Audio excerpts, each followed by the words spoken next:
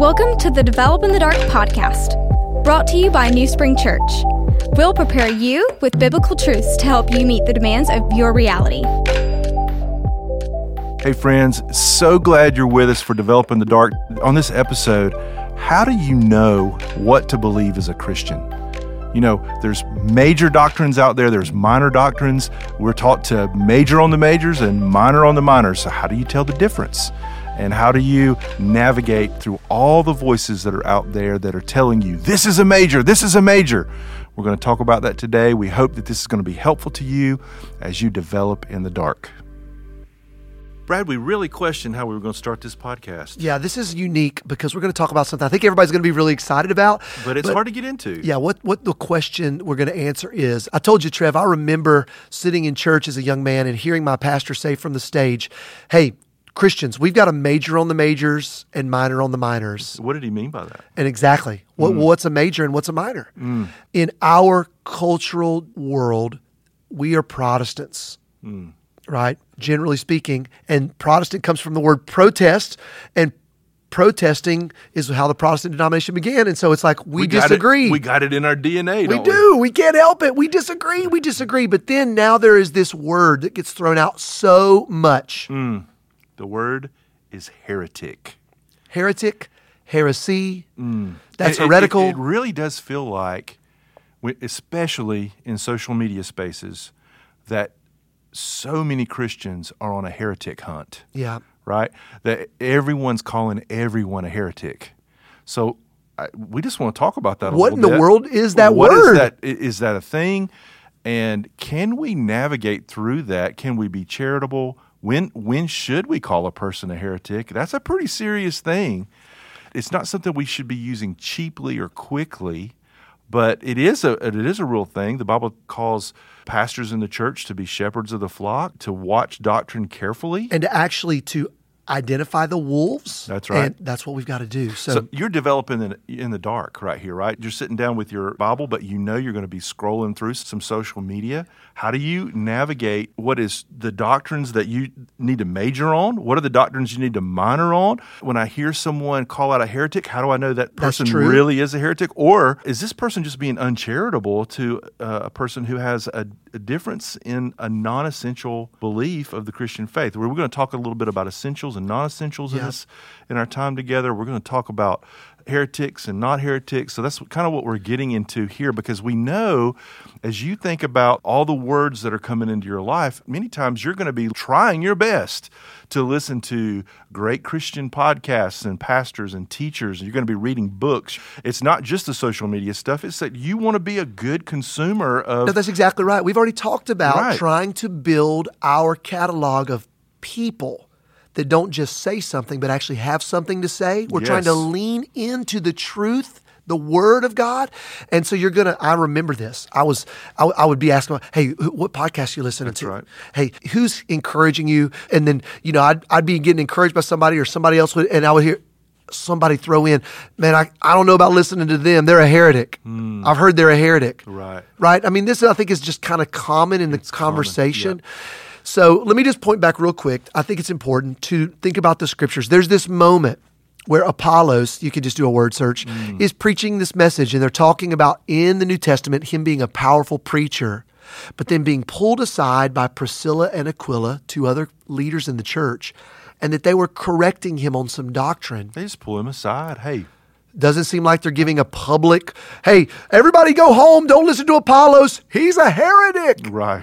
He was just a brother in error. Have you ever had that happen to you, somebody pull you aside? I definitely have had people pull me aside and realize that there was a... Trusted people. And they've got something that they had a question about something, or did you mean to say, oh, I don't think I said it that way. No, go back and you look at the tape. No, you did. Whoa, I didn't mean to say it that way. Well, praise God, there's some grace that folks aren't saying you're a heretic. I remember a specific instance. I was preaching in Israel, and I said a few things, and I had a friend come up to me afterwards and say, hey, did you realize you said that? That's not in the text.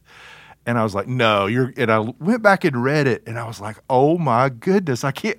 It's not in the text. I've missed this for 30 years. Yeah. So, I can remember the very first time I met my buddy Dan Leanne.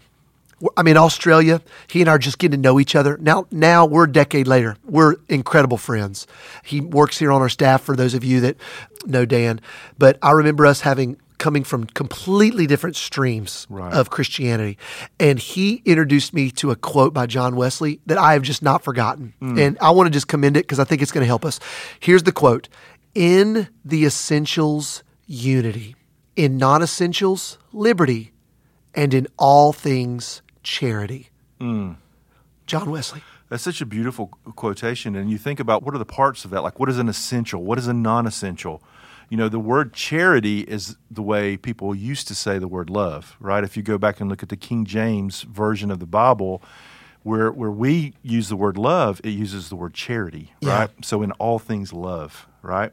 So what is an essential? What is a non-essential? That's really, we're going to talk about that for the next couple of minutes, but this idea that there are some essentials, there's some foundational beliefs that all Christians cuts across denominations, cuts across all sorts of different kinds of people, but it's what defines Christianity as Christianity. The illustration that I've used so many times is a mousetrap.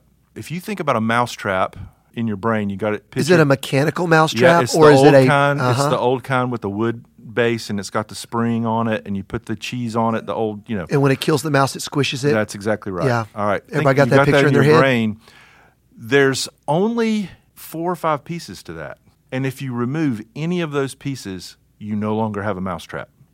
So there's an irreducible complexity to the mousetrap. There's a place at which you can't reduce it any further. It stops being a mousetrap. You know, I think that's what the essentials, if you get that in the back of your mind, Christianity reduced down to what makes Christianity, uniquely Christ-centered, focused. What are the essential doctrines that make us who we are? Wow. That's what an essential is. Now, the non-essentials are all the other things around that, right?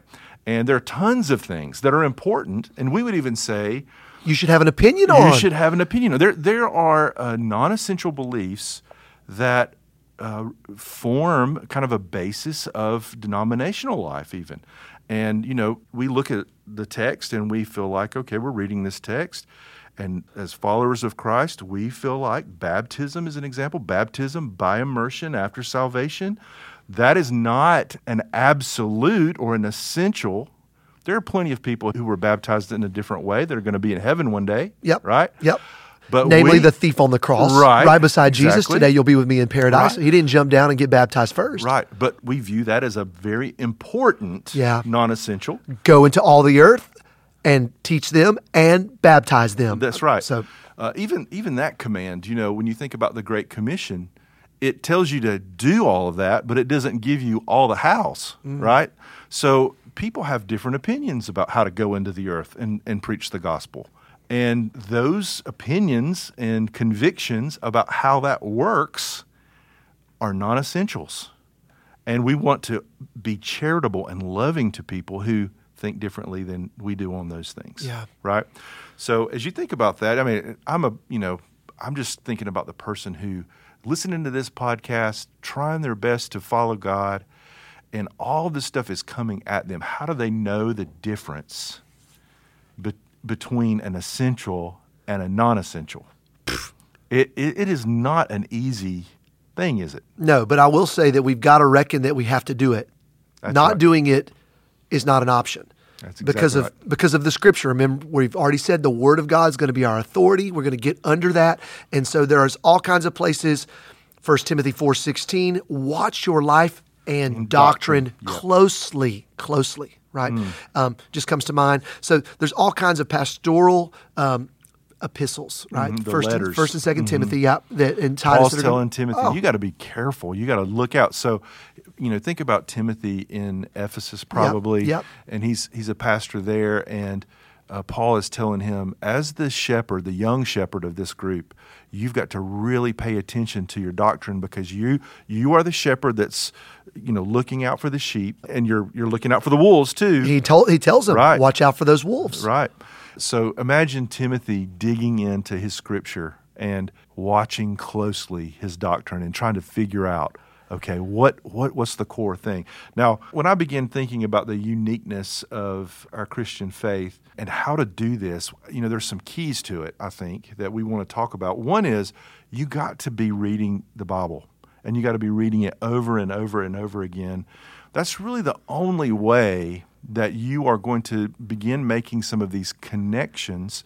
So if I said to you, Brad, what's the doctrine of angels, or what's the doctrine of hell, or what's the doctrine of heaven? What you would do if you didn't have other tools is you would read the Bible through and you would mark all the places that talk about angels, right? And then all the collected teaching of the Bible on angels, that's the doctrine or the teaching. The word doctrine means teaching. That's the teaching of angels. Right? In the scriptures, from beginning to end. Right. And this is when you've heard the phrase or wonder about systematic theology. That's it. That's it. Right. So it's essentially, systematic theology is a word study. Right. So the culmination. Right. I'm going to start with the word angel, and I'm going to go through left to right. But the problem is, once you're reading through the Bible left to right, you get distracted, and you're not necessarily asking and answering questions about angels after the third or fourth chapter of the Bible. Yeah. So people who have done this before us, and that's a key, right? They have collected the doctrine of angels, or whatever the doctrine is, and they've helped us. Now we've got to go and test that. We've got to go check it against Scripture and that kind of thing. But way back in church history, we have people who have helped us understand what these doctrines are. And you and I have got to read the text so that we can begin making some of those connections ourselves. So that's an amazing thing. It's kind of like, my early training was as a music teacher, and somebody would say, how do you get better at singing? There's only one way to get better at singing. You can do all the theory you want. You can read books about singing. You can do whatever you want, but you have got to sing to get better at singing. Do you want to sing? No.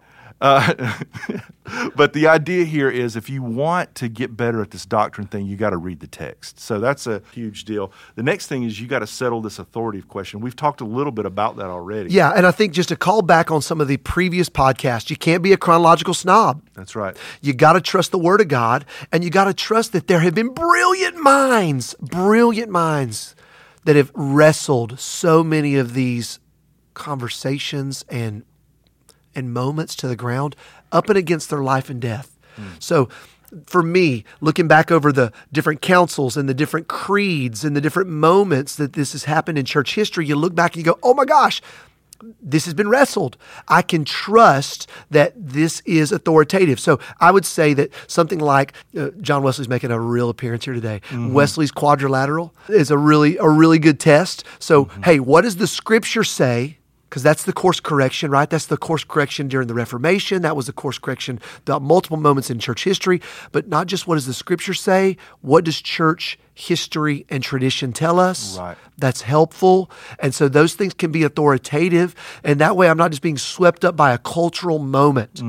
Like when somebody says today, a modern reading, if you will, because this is super trendy. Well, that word actually means this.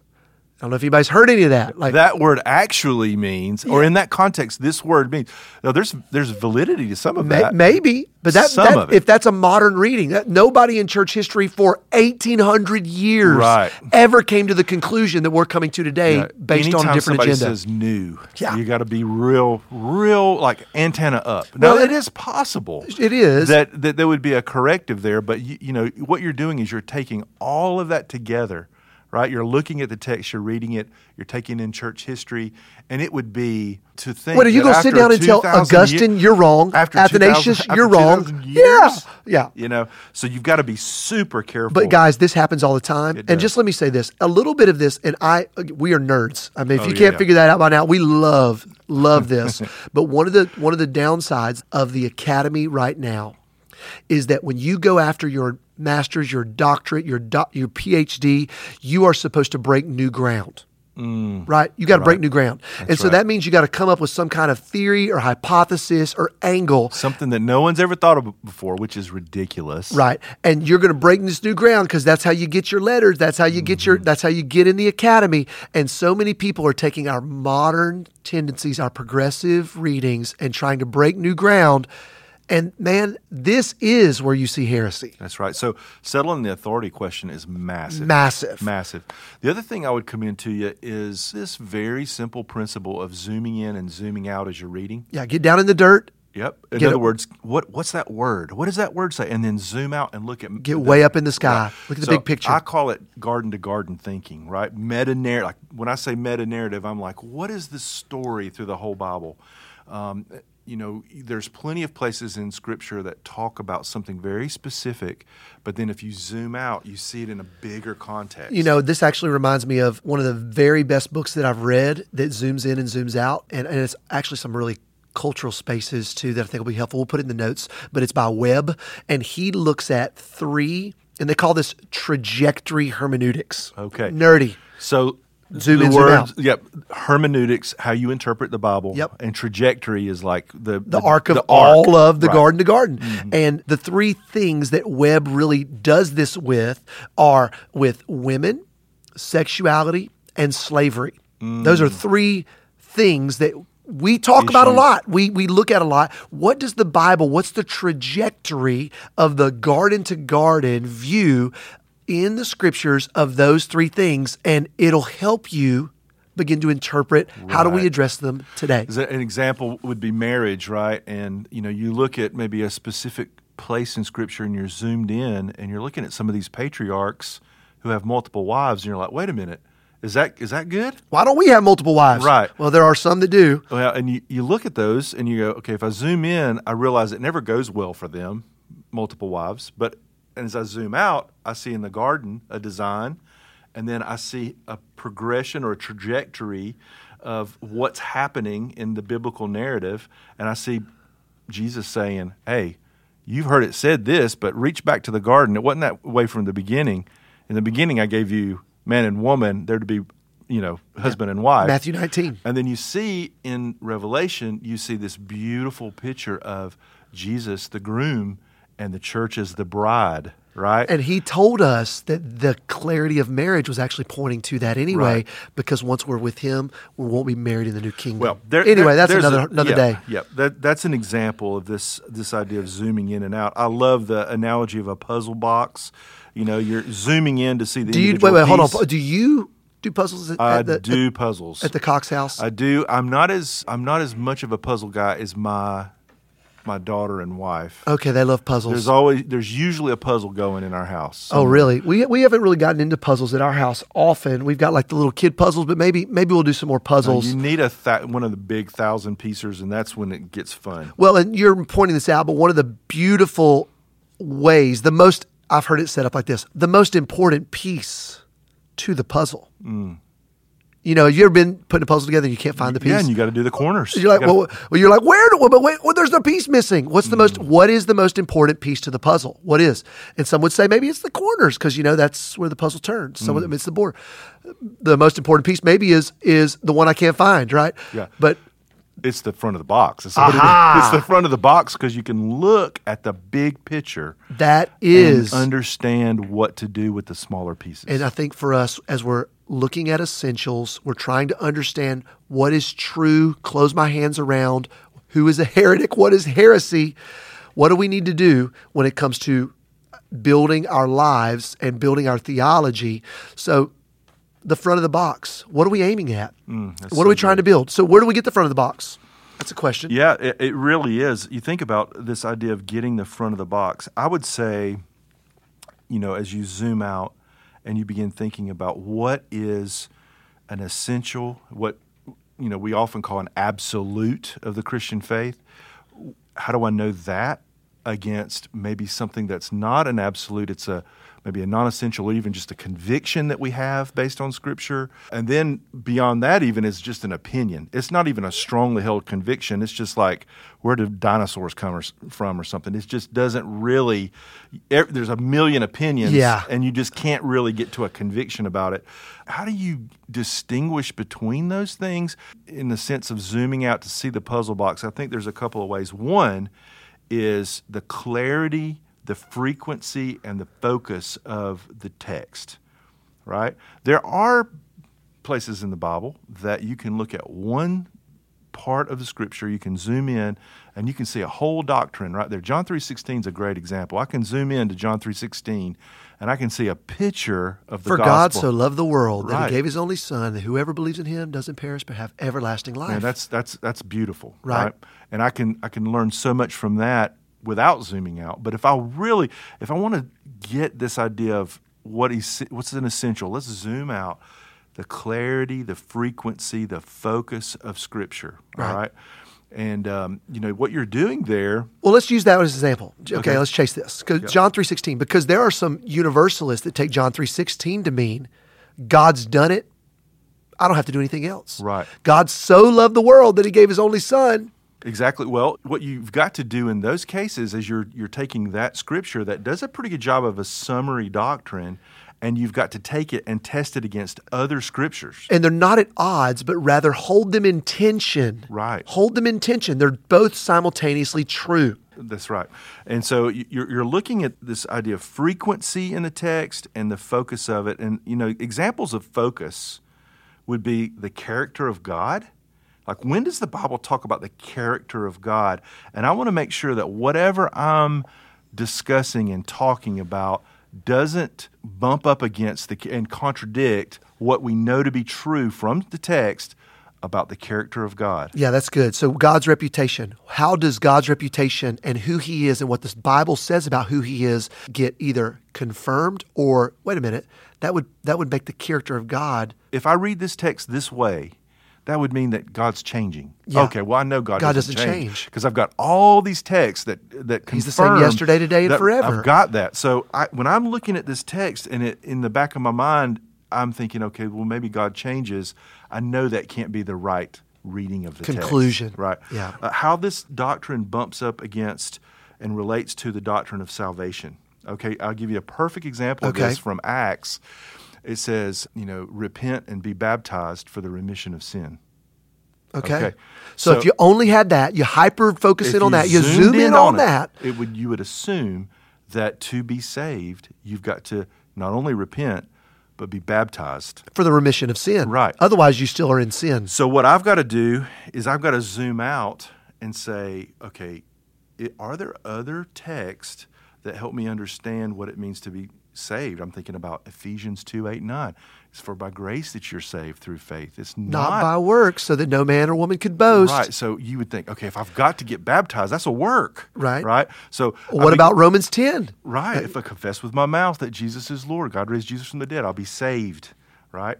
And then again, what about the thief on the cross? Exactly. He's always a really great litmus test for me when it comes to the doctrine of soteriology, salvation. Salvation, yeah. Yep. So what I got to do, and I got to take all of that, and I come back now to the text in Acts and go, well, it can't mean, so we've rounded it out. We've held it in tension. What does it mean then? Yep. Right? And, specific to that text, you take an aspirin because you already have a headache, right? You take an aspirin for a headache. So the key word right there is for. You're baptized for the remission of sin. You already have it when you repent. So you're taking this, you're being baptized because you already have done that. And that's how you kind of navigate through that. You've got to look in, you got to zoom out, you got to zoom in. You look at the clarity, the focus, the frequency, how it relates to the character of God, how it relates to the doctrine of salvation, and you look at the testimony of church history, which you've talked about already. 2,000 years. And y'all, we've got to reach back and grab these ancient believers, even the apostles, right? That's why the creeds are so important, these ancient creeds and confessions. And, you hear so much in the world today about, creeds and whether or not we should be thinking about creeds or whatever. In Baptist world, they've traditionally said no creed but Christ, and they've rejected creeds. But I think we're living in... And that is of itself a creed. Right. And I think we're living in a consequence of that. Yeah. And what we would say is we're not going to make creeds the end-all. The Scripture is the end-all. But we're going to reach back to 2,000 years of church history. We're going to look back at the apostles. There's a lot of safety teaching. there, and we've got to have that, Trev, because right now we're recognizing that a lot of people that call themselves Christians, really when it comes to what they believe, which is, by the way, what creed means, credo, what they believe, they don't believe the actual Orthodox Bible. All right. Orthodox. when you think orthodox, you're thinking Right teaching. right teaching. Good doctrine. Right. And The the thing that Paul traditional- wrote to Timothy and said, you got to watch. Right, the old traditional teaching. So what do you believe? And listen, 3 categories that are going to help you. Trevor's already mentioned this, but it's so important. You've got to remember the absolutes, the essentials. written in Blood. Blood. I think that's really helpful. Yep. And then you move out a little further, and these are the things that are written in pen. convictions. You should Important. you got to have a conviction. You should be able, and then you move out a little bit further. These can be written in pencil, and these are opinions. Right. It's my opinion. So Super helpful language when you're having a conversation with a believer who doesn't believe exactly like you in every space, but you can agree on the absolutes. because some of the personalities of each other, to some people, everything is the most important thing. Absolutely. And we've got to actually begin to categorically think in 3 opinions, convictions, and essentials. We got to think about pencil, pen, and blood. That's right. And when it comes to the blood stuff, that's where we've got to be willing, listen, to give our life for. That's why it's written. Jesus gave his life for it, and I've got to be willing to die for it. These are the kind of things that you see. Shadrach, Meshach, and Abednego, I won't bow. I Right. will not bow. Well, we started our conversation talking about heretic hunting. And I think the thing that, as you're listening to this, that we just really love for you to take away is this Charles Wesley quote. Yeah. And in the Charles Wesley quote, Brad mentioned this earlier, in essentials, unity. We're agreeing here. We're all together. Yep. In non-essentials, liberty. Yeah. We have freedom to disagree here. In all things, charity. In all things. That's all the time we have for you today. We hope you're blessed as you develop in the dark. Thanks for listening to Develop in the Dark. We hope that today's episode will help the light in you shine brighter than the light on you.